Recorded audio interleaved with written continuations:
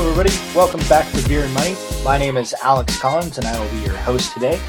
Today, we're going to dive into retirement income, and specifically the 5 factors that are the most important for creating your retirement income and being able to enjoy a long and healthy retirement. So, before we get to that, today I am drinking a Fired Up Brewery Amber. So this is a beer that I picked up a couple weeks ago. It's a small brewery up in Colville, Washington. They have a great little restaurant as you're getting into town. Some absolutely delicious beers and some great sandwiches and pizza to go along with it. If you're up in Colville anytime soon, I highly recommend checking them out. So this beer, obviously an amber, so it doesn't come in with too much in the way of IBUs. In terms of alcohol, it clocks in right around 6%. So that's what I'm drinking today. Again, Fired Up Brewery in Colville, Washington. So, retirement income factors and retirement income creation. This is a topic that's near and dear to my heart.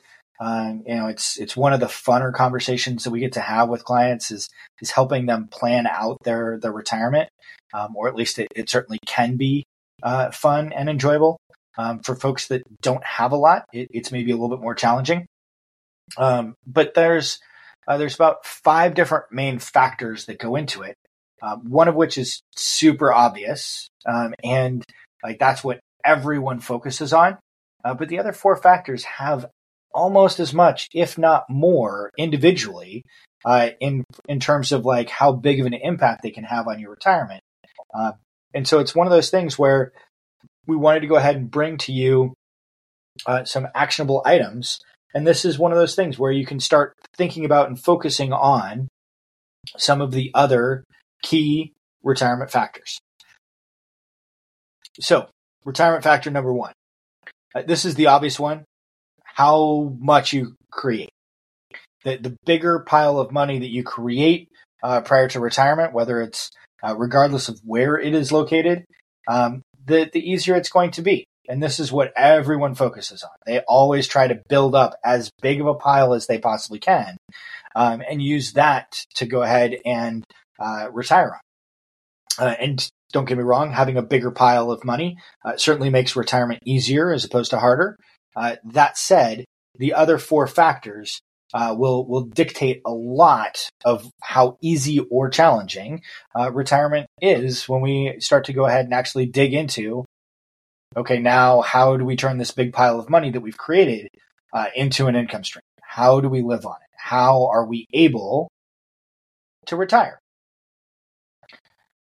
So key number 2 is the location that our money is.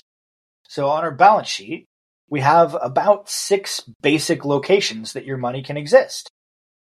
Personal property, savings, investments, retirement, real estate, and a business. Those 6 locations are really where dollars can go.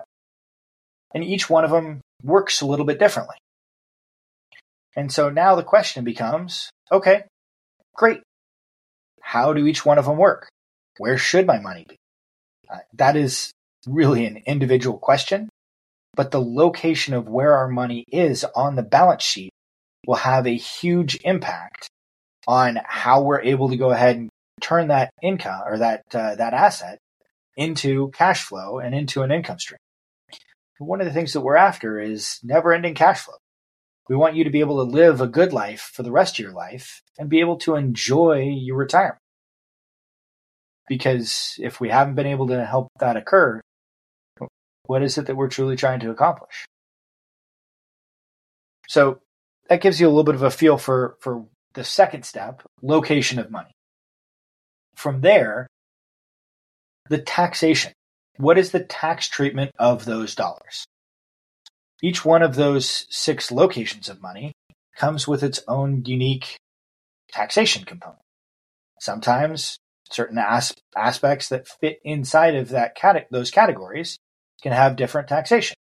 For example, inside of retirement, we can have Roth assets or we can have traditional assets. And those are taxed dramatically different. Roth, we paid the taxes on the front end.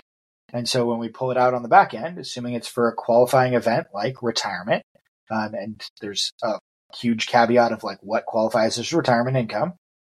The easiest one is over age 59 and a half. And then that is going to come out income tax free. Traditional, every dollar that we pull out of the traditional side is going to show up on our income tax statement as taxable income. So that gives us a feel for what that looks like. And each component is going to have a fairly large impact on what this looks like and how we can go about it. Step number 4 is taking a look at liquidity. How much do we have in the market versus out of the market? When I say in the market, I'm not talking about the stock market. I'm talking about any asset that is opinion-based. It doesn't matter whether, again, I'm not talking about my opinion.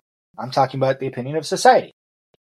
So examples of market-based or opinion-based assets are stock market, bond market, real estate market, the business market, anything where the value of the asset is dependent upon the opinion of others, that is in the market or an opinion-based asset. An example of something that is out of the market would be something like a banking product, a checking account, a savings account, a CD. There's a couple other types of assets that wind up being out of the market. And really, this is a promise-based asset. This is something where we know what the value is. It's not going to fluctuate up or down based on the opinion of others. The interest rate that we get on it might change depending upon the opinion of others, but the underlying account does not fluctuate. Like the value does not go down. We know what it is. We know what it's going to be, and we can calculate that over short periods of time, depending upon what we're looking at in terms of like the underlying asset, how often the interest rates can change or whatever else. But it doesn't have a bad day. Like we know exactly what it's going to be worth. And there's no question or doubt about it. For example, with real estate, if you go to list your house, well, like it's based on the opinion of others, what people are willing to pay for it. And yes, if we've got a good real estate agent, they should have a really good idea as to exactly what the value is. That value is going to change, and it can change quickly. And it might not have anything to do with anything that your real estate agent has done, said, good, bad, or indifferent. So how much you have in the market versus out of the market is really an important factor. The older that we are, the closer we are to needing our money, whether it is at retirement or whether we're already in retirement and we're getting closer and closer to needing that particular segment of our retirement funds, the more that it should be in promise-based assets and the less that it should be in market-based assets. That doesn't make market-based assets bad. Market-based assets are great. That's what gets us good rates of return. But the future is unknowable, and the returns on market-based assets are also unknown. Like we have a pretty good idea as to how the stock market works. To a lesser extent, or maybe a bigger extent, we know how the real estate market's going to work. But at the same time, these things change. They can change fairly dramatically. So that gives us step 4. Step 5 is the distribution method. So what method are we using to create income? And the last time we finished researching this, we kind of stopped somewhere between 50 and 60 different recognized methods of distribution, which sounds like a ton. The good news is there's really only somewhere in the neighborhood of like 6 to 10 basic methods, and then all of the rest of them are like combinations or variations on those 6 to 10. And we're going to go through the 6 basic ones today. And so the 6 basic ones, like most people are familiar with 2 of them.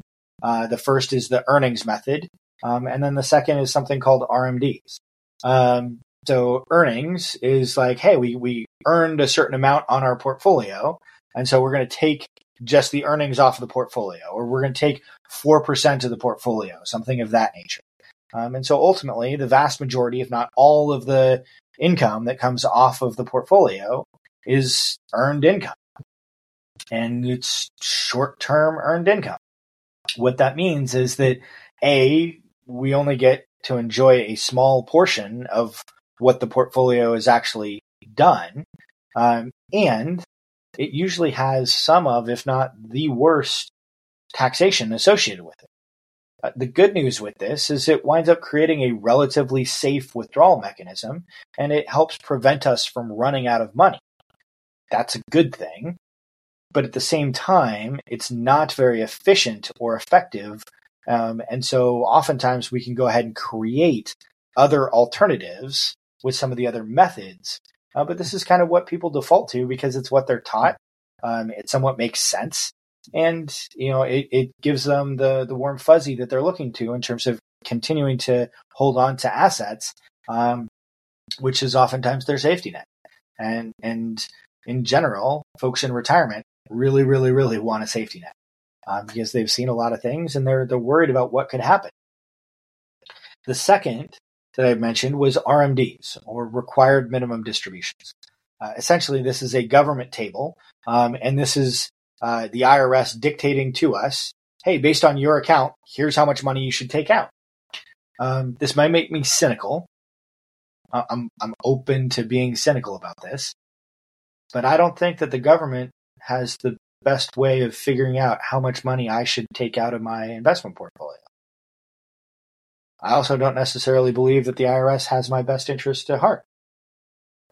What this is designed to do is it's designed as a way to create the minimum amount that you're required to take out of your investment portfolio without facing tax penalties. And when I'm in retirement, I don't want to minimize anything. And so again, this has a tendency of minimizing the amount of cash flow that you're able to create and maximizing the amount of taxes that you end up paying. And so as a result, there's oftentimes way better methodology to creating retirement income than using earnings or RMDs. So method number 3 is something called amortization. Now, everybody's relatively familiar with the idea and concept of a mortgage. You're amortizing the cost of the loan over some time period. In this case, a 30-year mortgage, 30 years. A 15-year mortgage, you're talking about a 15-year time period. And so $1 million home, if you finance the entire amount and you went out and got $1 million mortgage and your interest rate was 5%, by paying it monthly, you're going to wind up paying way more than the $1 million. Is that a good thing or a bad thing? Kind of the answer is yes. Like, I don't know too many people that have just $1 million of cash laying around to go buy a house. But if you do, awesome. Better for you. It still might be advantageous to go get a mortgage. Perhaps not right now with interest rates where they are, but in general, it's usually advantageous to go get a mortgage, which means that you're going to make a payment of somewhere in the neighborhood of $5,300 and change.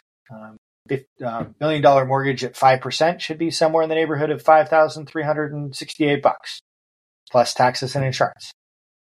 Now, if you make just that minimum payment over a long period of time, you'll wind up paying about 1.9 and change for that house.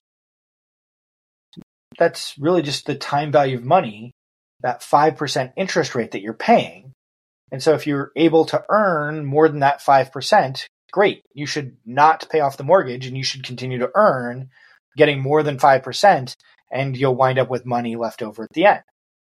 If you're super conservative and everything's just going to sit in a savings account earning 0. nothing, then you're probably better off taking the lump sum and paying off that mortgage, because now you only need $1 million as opposed to $1.9 million. When we take this concept and apply it to retirement, essentially you're the bank. So you've got $1 million asset the house. The $1 million asset for you is the retirement portfolio.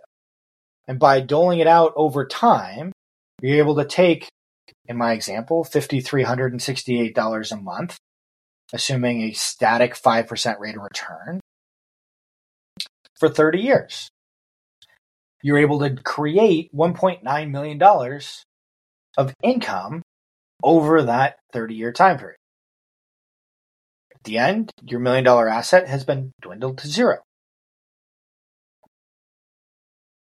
Early on, you pay more in taxes. Later on, you pay less in taxes because there's less money for you to grow at 5%. And again, depending upon situation and circumstances, that might be a good thing. Issue is that we don't know how long you're going to live. So if you live longer than 30 years, well, unless we've got other assets, that might be a problem. We're going to run out of money. One of the other bigger issues is that we're assuming a rate of return. We don't know what the rate of return is going to be. One of the most challenging things to do is to take a systematic periodic income out of an inherently variable asset. That is incredibly challenging to do. It's what makes retirement income an entire field of study, and it has some of the smartest minds in the world working on it because it's a really, really complex problem and has a ton of variables. That makes it more challenging. Our job and our goal is to go ahead and help simplify that for you and make it make sense. So amortizing an asset or taking a periodic distribution over time and intentionally spending down that asset over some period of time is method number 3. Method number 4 is just taking out a flat withdrawal. Hey, we're going to take out $50K a year or $75K a year, $100K a year. We're taking it out usually for a specific reason, and we're not necessarily paying attention to, hey, when is it going to be that we're going to run out of money? It's important for us to know that, but we're not necessarily designing the flat withdrawal based around how long that money is going to last. We're usually trying to tackle that for a set period of time to pay a very specific expense. Could be that we have a mortgage that still has to get paid for the next 5 years or the next 10 years, or we've got college debt, or we've got some other expense that we're making static payments on, and so it has to be a flat amount. Okay, great. But we don't know exactly what's going to happen on the back end of that. We don't know how many dollars we're going to have left. And it really depends on what type of portfolio those dollars are sitting. So that's number 4. Number 5 is talking about annuitization. Annuities are this weird concept where it's both a concept, it's also a product, but it's not just one product, it's like 7 products, and then there's a bajillion versions of each one. And a lot of people think of this thing as really, really, really bad. Some of them are. Social Security is an annuity. If you have a pension, that's an annuity. An annuity is inherently an income stream. It's an income stream for either a set period of time or for your life. And you can go get your own personal annuity. In general, the United States is a massive underconsumer of guaranteed income streams. So we moved away from pensions. There's a big debate right now about Social Security and whether we need to change that or privatize that or do whatever, get rid of it. Ultimately, having guaranteed income is one of the things that gives people in retirement a massive safety net. Now, I'm not necessarily a huge proponent of increasing Social Security taxes or things of that nature, but I also don't want to get rid of Social Security. I think it's absolutely a necessary safety net that we have out there for society. For folks that retire, we need to have guaranteed income. Creating your own personal annuity is a way to do that. And there's good and bad versions of it. But creating an annuitized income stream where you have a guaranteed income for a set period of time or for the rest of your life or the rest of your life plus the rest of your spouse's life makes a huge difference and allows people to breathe a lot easier when it comes to retirement income planning. Method 5 is taking a look at having guaranteed income. So that would be pension. Could be taking a look at Social Security. Similar to an annuity, but it's different at the same time. The taxation on these things is a little bit different. Where it comes from can be a little bit different. It's not necessarily that you have a whole lot of choice over. Like you can choose when you take Social Security. You don't get to choose if you have a pension or if you don't, unless you go create your own annuity, which we just talked about. So we have some form of earnings or interest only, RMDs. Those are the first two. Most people are familiar with these.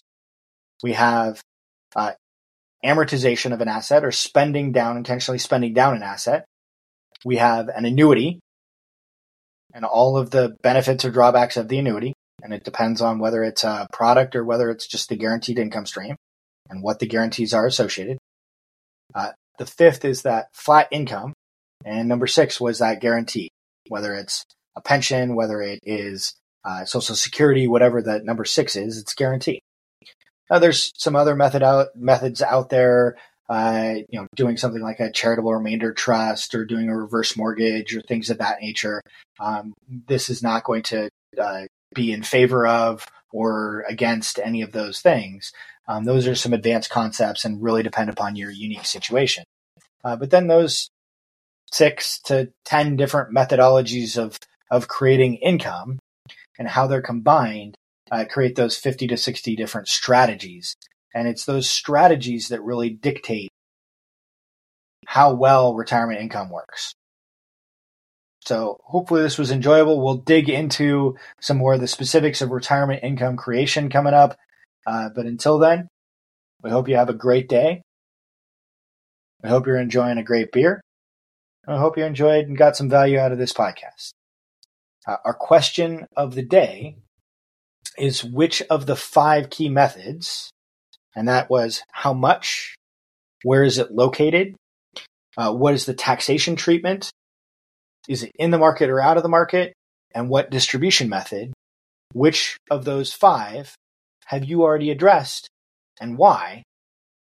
So head on over to beerandmoney.net and feel free to leave us an answer there to the question of the day. And if you have more questions, give us a shout, drop us a line. We're happy to go ahead and answer those questions, either in person, live over the phone, or in a future podcast. Make it a great day, and cheers.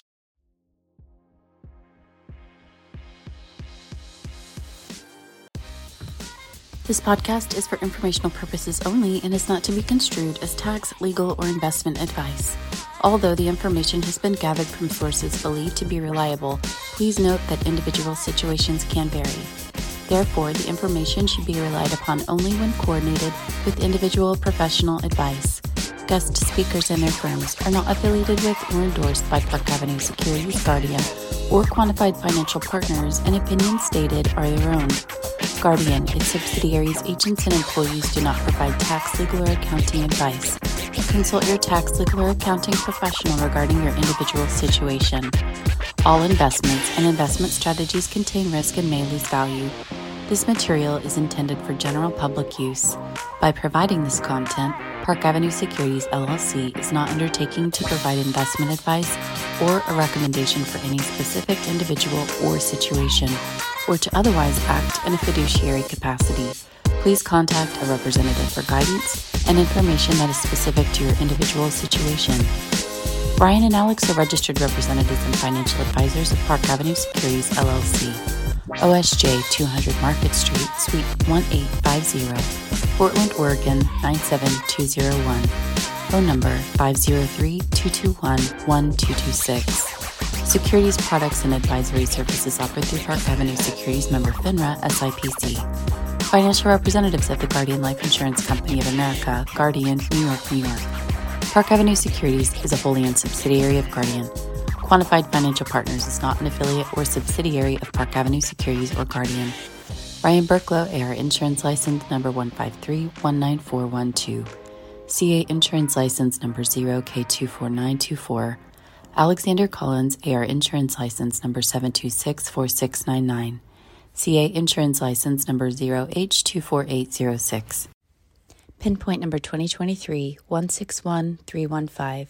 Expiration September 2025.